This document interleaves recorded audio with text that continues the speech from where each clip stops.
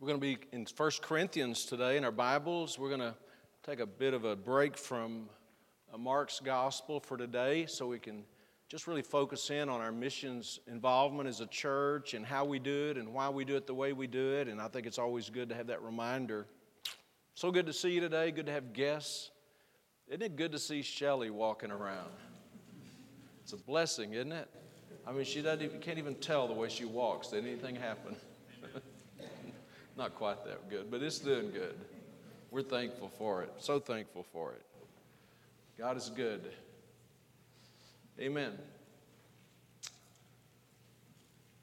You know, in our missions conference, we were challenged about something that all of us are already familiar with, and that is our biblical responsibility to take the gospel to the world. It's an awesome responsibility. And you cannot read the Bible with an open mind without seeing it. It doesn't just mention it once or twice. It's throughout the Scriptures. It's even in the Old Testament, God's love for reaching people who are sinners and need help. We certainly see it in the New Testament. But how we do that as a church is an important detail. And this text we're going to look at in 1 Corinthians gives us one of numerous examples of this pattern in the Bible. So 1 Corinthians 16, if you'd find that chapter, and we're going to read just the first 4 verses. 1 Corinthians chapter 16. And if you're able to stand one more time, would you stand with us as we read the Scripture and then have prayer? Now, I want you to really pay attention to the words as we read them, because we'll be looking at them in detail and kind of breaking them up in parts. But 1 Corinthians 15, the entire chapter basically is devoted to this wonderful doctrine of the Lord's resurrection. A whole chapter, a lengthy chapter, about the indisputable evidence that Jesus raised from the dead. So he starts a completely different subject in chapter 16 and verse 1. Now, see, he's going to talk about something unrelated to the resurrection there. Now, concerning the collection for the saints. And it's not collection from the saints, collection for the saints. Amen. Now, concerning the collection for the saints, as I have given order to the churches of Galatia, even so do ye. Upon the first day of the week, let every one of you lay by him in store as God hath prospered him, that there be no gatherings when I come. And when I come, whomsoever ye shall approve by your letters, them will I send to bring your liberality, your generous gift, unto Jerusalem. That's where their money is going to go, in this case, to Jerusalem. And verse 4, and if it be meet that I go also, they shall go with me. Let's pray as we begin. Father, again, we pray for your guidance, Lord, for your help as we give our attention to this passage of Scripture. Thank you for what we're experiencing today. We're experiencing what we read about, gathering on the first day of the week, worshiping you in one of your churches. And so, Lord, may the Spirit of God work in our hearts today. Help us not to come to the passage feeling like there's nothing more for us to learn about this subject, but come with open minds and hearts. And may you have your way in our lives, and we'll thank you in Jesus' name. Amen. You may be seated. So we're going to look at this passage, and there's several things I want to bring out about it. First of all, we're going to look at the context.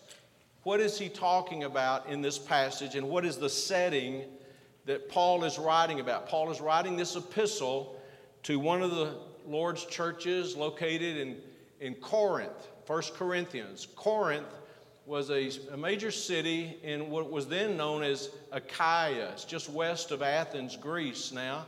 But the region was called Achaia. So we're going to look at the context. Then we're going to look at the cause. What were they doing with this money that they're committing and talking about receiving and really setting aside for Paul to get. And then third, the command. These three things are very clear in this passage, and all of them relate to this subject of our church and their involvement in mission. So let's begin by looking at the context. Notice what it says in verse 1. It says, "Now concerning the collection for the saints, as I have given order to the churches of Galatia, even so do you." Notice that phrase, "to the churches." Who's writing this epistle? The Apostle Paul is. Who's he writing it to? The church at Corinth. And he says, "As I have given order to the churches of Galatia, even so do ye." So Paul had given instruction to the Galatian churches, and now he says, "I'm giving you the same instruction, the church at Corinth, that I gave to them." Now, it brings up an interesting subject to me, and that is this matter of churches and their uniqueness or their similarities. Every church, and I've been in over 100 churches in my ministry, in my life, so I'm somewhat familiar with churches. And so I haven't been a member of that many churches. I've only been a member of 2 churches, but I've been privileged to visit a lot of churches. And every church kind of has its own identity, its own personality, its own autonomy. That means every church is individually self-governing.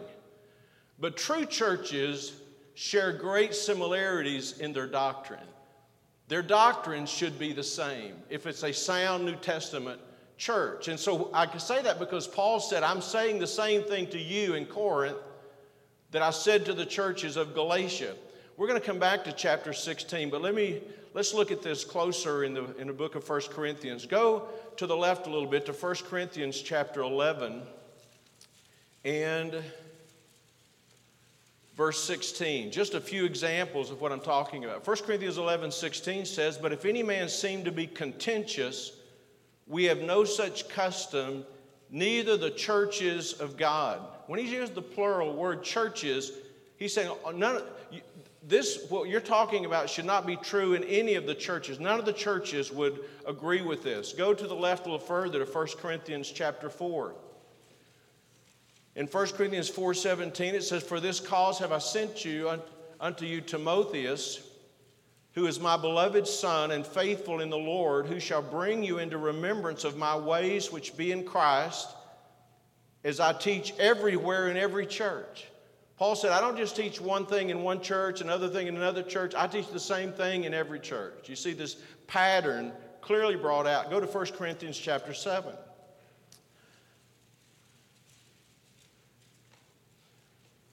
First Corinthians chapter 7 and verse 17. "But as God is distributed to every man, as the Lord hath called every man, so let him walk." And notice this. "And so ordain I in all the churches." What I'm saying to you, he says, I say in all the churches. And one last place. Look in 1 Corinthians chapter 14 and verse 33. "For God is not the author of confusion, but of peace, as in all churches of the saints." So we have 5 different references to the fact that all churches should believe and practice the same way. Isn't that an amazing thing to you? Because a lot of times people say, well, this church believes this church believes that, this church does this church does that, but we're all really the same. No, Paul says these things ought to be true in all the churches based on the Bible. So we go back to 1 Corinthians 16, and he says, what I said to the churches of Galatia, I'm also saying to you these same things. And notice what he says to them in chapter 16 and verse 2, "Upon the first day of the week." Now that's the first thing we notice is for over 2,000 years now, these New Testament assemblies like ours have been gathering and assembling on the first day of the week. And I know there are people who want to kind of go back to the Old Testament and say that, we're to worship on the 7th day of the week or the Sabbath, but that's not what the Bible says. They were all worshiping on the first day of the week. Now that's not the only time they met. In the book of Acts, we see that they met sometimes daily, but definitely on the first day. That doesn't mean that we only worship God one day a week. We worship God every day. We thank God every day. We serve God every day. We obey God every day, but there's something special about the first day of the week, a day, what we're doing today. I always think about this tradition we've been in for, churches have been in for 2,000 years. On the first day of the week, sometimes in nice buildings, sometimes in storefronts, sometimes in homes, sometimes in the open air, but they're meeting on the first day of the week, they're worshiping God, they're praising the Lord, they're obeying God, they're serving the Lord. In the book of Revelation, when John the Beloved received the revelation, it says that he was on the Isle of Patmos and he was in the Spirit on the Lord's day. What was the Lord's day? It was the first day of the week. It was a day to worship. I think it's worth mentioning. You know, our society has sort of lost their respect for the Lord's day. And that's a sad thing, isn't it? And unfortunately, there are a lot of people who profess to be saved, children of God, that have lost their respect for the Lord's day. But we ought to honor the Lord in this way, on the first day of the week. And so here we find this, the context. It's to the churches who are assembling on the first day of the week. Now, another thing we see in this passage in 1 Corinthians 16, if you're still there, is we see the vital role that churches play in the work of God. I feel sometimes when I say that it doesn't need to be repeated because we've heard it so much, but it is important. The role of the churches on the first day of the week. What are they doing here? They're assembling, they're worshiping, they're exhorting one another, they're fellowshipping. Obviously, there's teaching and preaching going on, but they're planning and preparing for ministry outside of their own local ministry there in Corinth. They're making plans for something they're going to do in a region far, far away from where they're located. We're talking about the role of the churches in the Lord's work. And this, maybe you're a guest or maybe you're kind of a new member, maybe you never really thought through the importance of this subject. Because we live in a day when if you're not getting your doctrine from the Bible, you could be hearing a lot of stuff about churches. Churches are not important. You know, you don't need to go to church, all those kind of things. You can hear those kinds of things. But in the Bible, we see the vital role of the Lord's churches. For one thing, God speaks in the Bible on most occasions to His people in the context of churches. If you think about that, it's seen in the Gospels. Jesus established a church. He commissioned the church. When the first missionaries were sent out in the Bible, they went about doing what? Planting churches, establishing churches. All the epistles that we love, 1st and 2nd Thessalonians, 1st and 2nd Corinthians, Romans. What are these? These are letters written to churches. Written to churches that people like us reading these letters could hear the revelation that God was sending them. If you look in the book of Revelation, there are 7 specific churches mentioned. And God deals with each of those churches. So I'm just saying, this passage here is consistent with everything else in the Bible. In the context, it's to the churches. The Lord gave the Great Commission to the churches. And that's what we've emphasized this week. This role of taking the gospel to the world. To me, this is an established truth that the Lord gave the Great Commission to take the gospel to the world, to the church. And if that's true, then we have to take that seriously, right? As a congregation, we have to take that seriously. What does the Lord want us to do? Because the church is central to the support of evangelism and missions. Just sort of incidentally, but it fits in. Look in 1 Corinthians 16 where you already are. In the first 4 verses, he's talking about this special need that they're giving their funds to.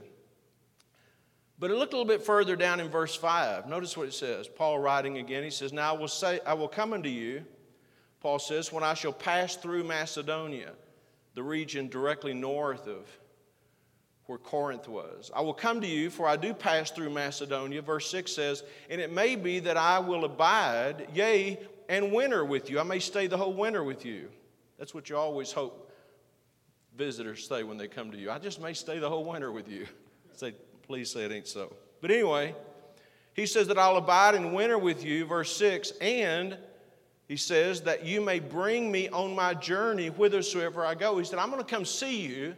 And then he says this, that you may bring me on my way wherever I go. Now, what does that phrase mean? Bring me on my way. It means the church would help support the servant of God, the ministry of Paul, and help him on his way. Look a little further down in that passage, if you would, to verse 10. Paul writes and says, now if Timotheus come, Timothy, see that he may be with you without fear. For he worketh the work of the Lord as I also do. Verse 11, let no man therefore despise him, but conduct him forth in peace, that he may come unto me. Now what does that phrase mean? Conduct him forth in peace. It means that you would help him with whatever expenses or costs that he has in getting from where you are to where I am. Now, it's an amazing thing to me. In 11 verses here, in chapter 16, we have 3 references to how the church is to be involved in supporting God's messengers. I mean, it's clearly in the Scripture, if you can see that. So what we're talking about is not foreign.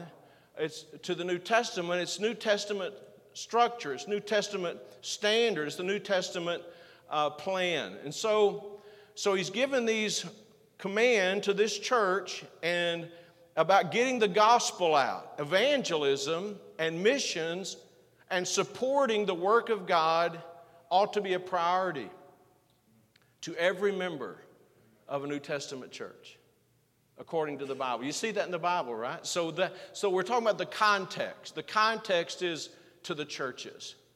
Now, what was the cause? Let's look at that for a moment. What were they talking about in 1 Corinthians chapter 16? Look in verse 1. It says, now concerning the collection for the saints.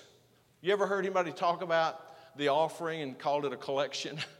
That's the Bible words, the New Testament word, concerning the collection for the saints. Now, in a nutshell, it was a special offering that was being received from the churches of Galatia, the church here in Corinth, and also churches in Macedonia, for the saints. Now, what saints? Well, it tells us here in our text.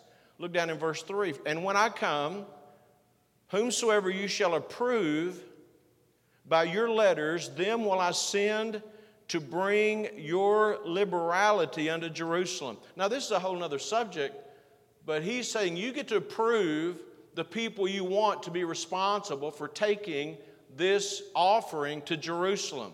But what was the collection for the saints? It was for suffering believers. Not in Achaia, where Paul was writing the church at Corinth, but in Judea, in Jerusalem. These were hundreds of miles away.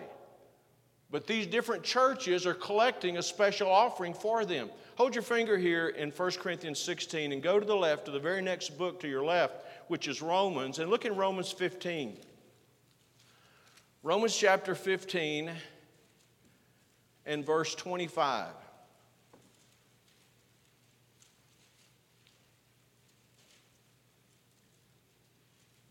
Romans 15:25. But now I go unto Jerusalem. Paul is writing the believers there in Rome, in Italy. But now I go unto Jerusalem to minister unto the saints, for it hath pleased them of Macedonia and Achaia to make a certain contribution for the poor saints which are at Jerusalem. That was the cause. What was this? Back to 1 Corinthians 16. What was the context? It was to the churches. And what was the cause? It was for this special need. This was not their customary tithes and offerings to their church. This was something that they were going to pray about and do especially for this cause. They've been instructed, 1 Corinthians 16, to receive a collection on the first day of the week when they gather together, and that'll be sent to this special need. Now, in case you haven't noticed this or figured this out or heard this, this is really the pattern for what we call faith promise missions giving. It's taught clearly in 1 Corinthians chapter 8 and 9. It's a special giving above our regular tithes and offerings, designated to a special purpose outside of our own congregation. And it's seen here as well in 1 Corinthians chapter 16. Special offerings given through the Lord's churches as they meet on the Lord's day, cooperating with other churches for God's work in other regions. Can you see that in the Bible? It's very clear. And I'm thankful for our church, that our church follows this New Testament pattern. I'm not saying that's the only way that a church could give to missions, but our giving, what we call faith promise, some churches we call it sometimes grace giving, but it follows this pattern. And by the way, the whole concept of churches cooperating together to support missionaries, for instance, it's a biblical way. And our church supports numerous missionaries from other churches, many other churches. Send funds every month to the Moore family, who are members of our church in Botswana, Africa. Other churches cooperating together. Now, this may not really mean a lot to some people, but to me it means a great deal, because if we're going to do something, let's try to do it as close to the Bible way as we can do it. And so that's what we're seeing here, them working together, churches supporting cooperating with other churches. Look in verse 2, it says, upon the first day of the week, we're in 1 Corinthians 16:2. Upon the first day of the week, let every one of you lay by him in store as God hath prospered him. Now, the Bible here makes something very plain and clear to me, and that is, this is a letter to the church at Corinth. But when Paul writes the letter, he didn't say, I want the church of Corinth. He said, I want every one of you to be a part of this. Do you see that? So this is for let every one of you, every church member, be a part of this special project. And that's not just something that is seen in this passage, it's seen in other passages. Again, I'm going to ask you to go to another text, but hold your finger here in 1 Corinthians 16. We'll be right back. Go to the right, if you would, to 2 Corinthians, first book to the right. 2 Corinthians, and here we have lengthy teaching about this very subject. We're getting a little bit of it in 1 Corinthians 16. And if you're really interested in this, I would encourage you, if you've never studied it out, to do this. Make a mental note or put a piece of paper here, right at 1 Corinthians 8 and 9, and go back and read those two chapters sometime. 2 Corinthians 8 and 9, because both of these chapters in their entirety deal with this subject. But let's just look at a couple of kind of bullet points here. Look in 2 Corinthians chapter 9 and let's start reading in verse 6. But this I say, he which soweth sparingly shall reap also sparingly, and he which soweth bountifully shall reap also bountifully. So the more you want to reap, the more you ought to sow.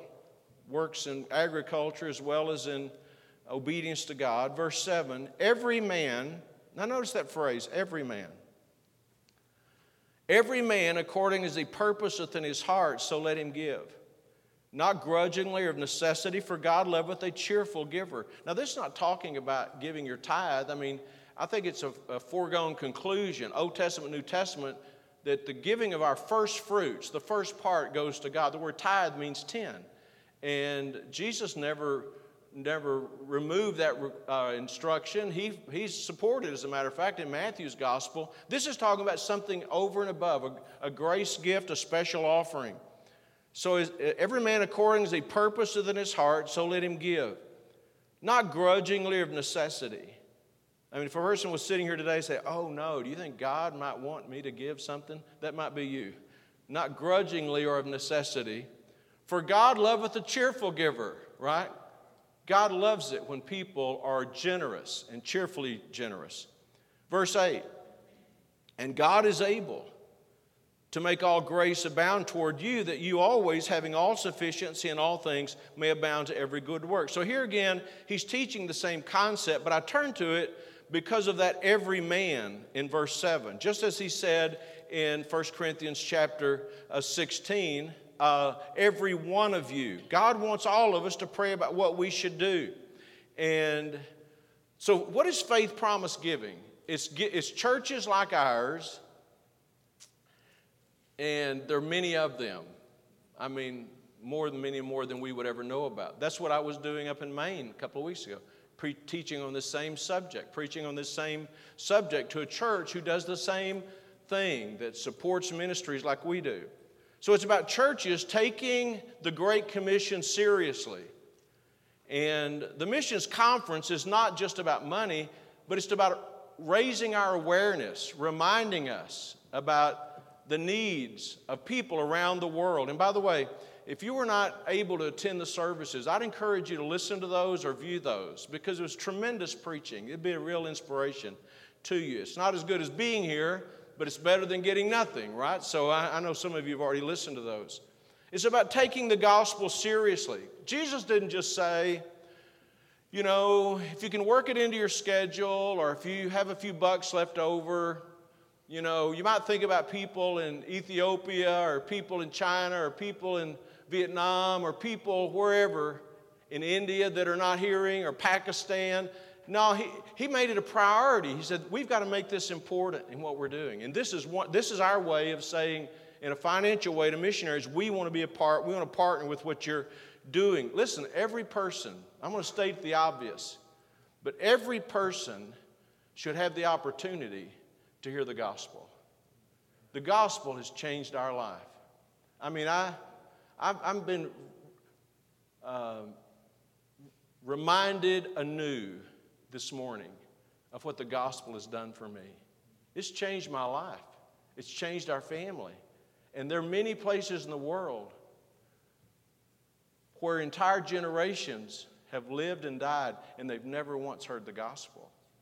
Now, we can't take that lightly. We can't say, well, I'm in America, I've got it, if I've got it, that's good. No, everybody needs to hear that. The gospel is good news. It's good news for them. Good news that Christ died for our sins. The good news is that the tomb is empty, like we were singing earlier. Imagine people in foreign countries who've never heard the story for the first time, hearing that Jesus died for their sins and was buried and raised on the third day, and they can be forgiven of their sins and go to heaven when they die.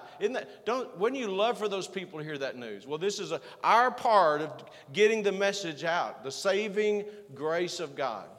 So we have the context, it was to the churches. We have the cause, it was a collection for spiritual needs in another place. And then let's go back to 1 Corinthians 16 as we look at the final part, the final point. Notice what he says in verse 1. Now concerning the collection for the saints, as I have given order to the churches of Galatia, even so do you. Now I want to call your attention to that word order. You know, sometimes when you think of order, you think of arrangement. You think of everything being in its place and being tidy and structured like your home always is, in order, right? Sometimes we think of order, we think of that. But this is not the word order. This is the order when Brother John Clark here, who's in reserves, when your commanding officer, the man in charge, tells you to do something, that's not like, John, if you don't mind, if you have time, you think you could work this in. That's not the way it's done, right? No, it's an order. That's the word that we find here. It's order. As I've given order to the churches, it's a command. Now you say, well, what right does Paul have to give commands to churches? Well, he was an apostle. He was ordained of God, sent to help establish these churches and give direction to these churches. And I'm not going to turn to this today, but there are two places in Acts, I think 23 and 24, where when their military people are giving orders and the very same word is used, like a military giving a command. When Jesus sent the disciples out in Matthew 11, he commanded his disciples. They understood that. And I want to say this today because I think it's very important. Most of us, including myself from time to time, we look at some of the things that the Bible says, and we take them like they're just strong suggestions or maybe optional responses. But these disciples, when Jesus said, "This is what I command you," they understood that. And when these churches read this epistle, the church at Corinth, they understood that this was an order. God was giving them a command. And I asked earlier, what right did Paul have to give them? Well, God gave him that authority. But let me just bring it to a different level and present it in a different way. Does God have the right? Does God have the right to give orders or commands to His children? How many of you think God has the right to do that? Let me see your hand. Sure, He has the right to give us commands. Does God have the right to give orders or commands to churches? How many of you think He does? Most of us would agree with that. Yes, He does. He has the right to give us orders or to give us commands, and that's exactly what He's doing here. Again, orders are not suggestions. They're commands. And so as He's telling this church, He says, this is what I want you to do. This is what God wants you to do. And it has to do with this collection they were taking. Look what He says in verse 1 there. Now, concerning the collection for the saints, Paul says, as I have given order to the churches of Galatia, even so do you. I want you to do the very same thing that I commanded them to do. And what were they to do? Look in verse 2. Upon the first day of the week, let every one of you lay by him and store. That word store means set it aside, keep it for a special purpose. And again, this was not their tithe. This is a special offering. And I thank God for the faithfulness in the giving of the people of our church. And sometimes people think, well, I don't think you ought to talk about giving, but it doesn't hurt every once in a while to look what the Bible says about that important subject. Giving, think about this for a moment. Just say, well, I want to know what the Bible says about it. I'm going to give you a brief few examples. Giving has always been a part of worship. I mean, the first family, Adam and Eve, lived in the Garden of Eden. They had two sons, Cain and Abel. And one of the first things we read about in the Bible is that when Cain and Abel came of age, they brought an offering to the Lord. They brought an offering. It's part of our worship. People say, well, that was under the law. Abraham and the patriarchs, this was before Moses and the Mosaic law. They gave tithes. Why? Because God taught them to do that. It's a part of worship. In the days that they were building the tabernacle, people brought offerings. I was reading this verse in Psalms today. It says in Psalm 96, give unto the Lord the glory due unto His name. Bring an offering and come into His presence. It's a part of worship. And, you know, there was a day, even in our country, when people's offering might have been, you know, a dozen eggs or a chicken or whatever it might be, but it's a historic part of our worship. We give to the Lord. By the way, just so you know, we don't give offerings to God to earn His favor, to earn His merit, His praise, or His acceptance, so He'll take us to heaven. No, we give offerings to God as a part of our worship. We are worshiping God. It's a part of our obedience to give to God. And so this command had to do with giving, and it also had to do with this pattern of cooperation. Churches of like faith practicing their worship, they're together, and churches in Galatia, churches in Macedonia, churches in Achaia. All three of these regions, people are giving.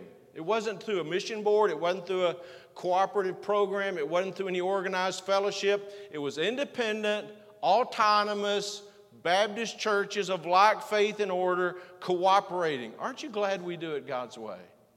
It is. I never get tired of this. It is so encouraging to me that we can participate in the way God would want us to do.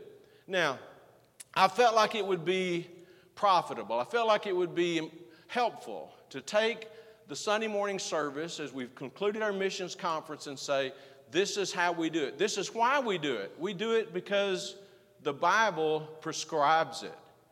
And so what do we do as individual members? And if you're here today and you're not you're not a member, you're a guest. I'm not saying this to you so you'd give toward this, but this is our church family being challenged about what we're going to do to get the gospel around the world. It is such a blessing that people are hearing the gospel, have heard the gospel today in other parts of the world because our church gives to them. You say, well, what does our church give? We give according to what our members give, the people give. In this, if you have that little card that I gave you, that gives you a place on there. There's not a place on there for your name, but it's a place on for you to say, I'm going to be committed not only to be faithful in my regular giving to the church, but I'm going to be committed to giving a certain portion, maybe every week, maybe every other week, maybe once a month, that the entirety of that will go toward missions or missionaries, the work of evangelism. And I don't know how many people in our church commit to Faith Promise, but I know how many I think should. I think every one of us should, to some level, to some measure.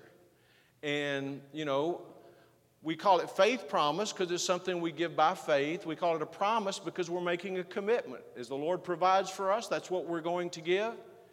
And you say, well, how old should a person be to give? We have children, grade school children, who give something on a regular basis. You know why? Because they need to learn. By the way, they've got money, right? They can go to the store. They can get these, school T-shirts, sweatshirts. They have a way of getting money. I don't know if they're robbing with who they're robbing, whatever. You might check your wallet every once in a while, moms. But anyway, you say, do you think a young person could give to missions? I think a young person should give to missions. And by the way, it's up to moms and dads to teach their children to do that. Instruct your children. This is what we do. God's been good to us, right? God's given us the gospel. We want to give the gospel to others. We want other people to have the same opportunity. And so it's a blessing. It's more blessed to give than it is to receive. Amen? And what's it about? It's about the gospel. The people in this room who've truly been born again, who've been changed and saved by the grace of God, understand the importance of the gospel. It changes our life. The church didn't, I love the church, but the church didn't change my life. I went to church, I heard the gospel changed my life.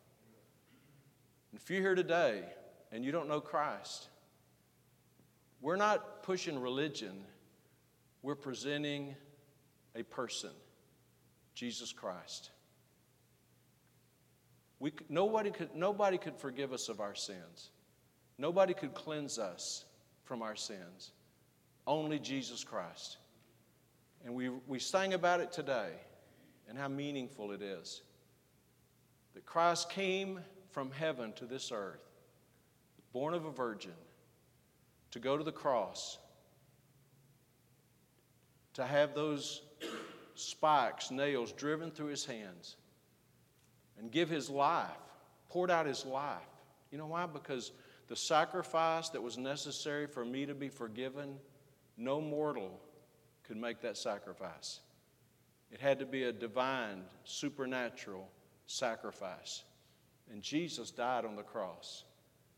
God eternal died for us that we could be forgiven of our sins, that we could be cleansed. And the day that I personally came to the foot of the cross in humility and turned from my sin and put my faith in Jesus Christ, he changed my life. I've never been the same. That doesn't mean I don't make mistakes. It doesn't mean that I don't fail. It just means he's changed my life. Aren't you glad for that? No wonder we want to get the gospel out to other people. You see it in the news every day. This country's falling apart at the seams. And you know what it needs more than anything? It's not a red wave or a blue wave. What it needs is a wave of the gospel that changes people's lives. And maybe you're here today and you've never truly been saved. You've never received Christ. We're talking about what can we do as individuals and family to send the gospel to Africa or Australia or to Russia or South America. And that's good. We need to. But if you're here today and you're not saved, you're just as lost as those people are in some remote jungle somewhere. You need the gospel that changes your life. You ought to come to Christ today. If you're not saved, you ought to come to Christ today. He offers eternal life to all who will come to Him. Amen? Thank God for that. You say, how do I do that? In just a moment, we're going to be singing, and I'm going to be standing here at the front. You may be thinking, that's what I need. Maybe you've been thinking about it for a long time. That's what I need. If you'll just, people are going to have their heads bowed. They'll be praying. The music will be playing. Just come right up here and say, preacher, I want that. I need that. I want to know that I'm going to heaven when I die. It'd be a big step for some of you. You maybe say, well, I'm afraid to do that. Well, first of all, you don't need to be afraid. Just take a step and come, and somebody will help you and pray with you. But if you won't do that, talk to someone afterwards. Say, would you pray with me and talk with me? And we can help you with that. Let's bow our heads together for prayer, all right? With our heads bowed today, if you're sitting here today listening, and you come to this church often, or maybe you come occasionally, whatever the case might be, but you don't know that you're going to heaven, you need Christ. You ought to come today. Come to Jesus Christ. Put your faith and trust in Him. You don't have to be baptized to be saved. You don't have to join the church to be saved, but you must come to Christ by faith to be saved. You must put your faith and trust in Him. Our Father, as we bow before you today, I want to thank you for the instruction you give to the churches concerning the work of God. How thankful we are for it. And Father, today as we pray, I was especially concerned today for not only people around the world that might need to be saved or that need the gospel, but people right here in our community, people around us, and people even in our building today that may need to be saved. Young people who've heard the gospel over and over but never really personally repented and believed on Jesus. God, I pray today that God, you'd work in hearts. Would you have your way in our hearts today?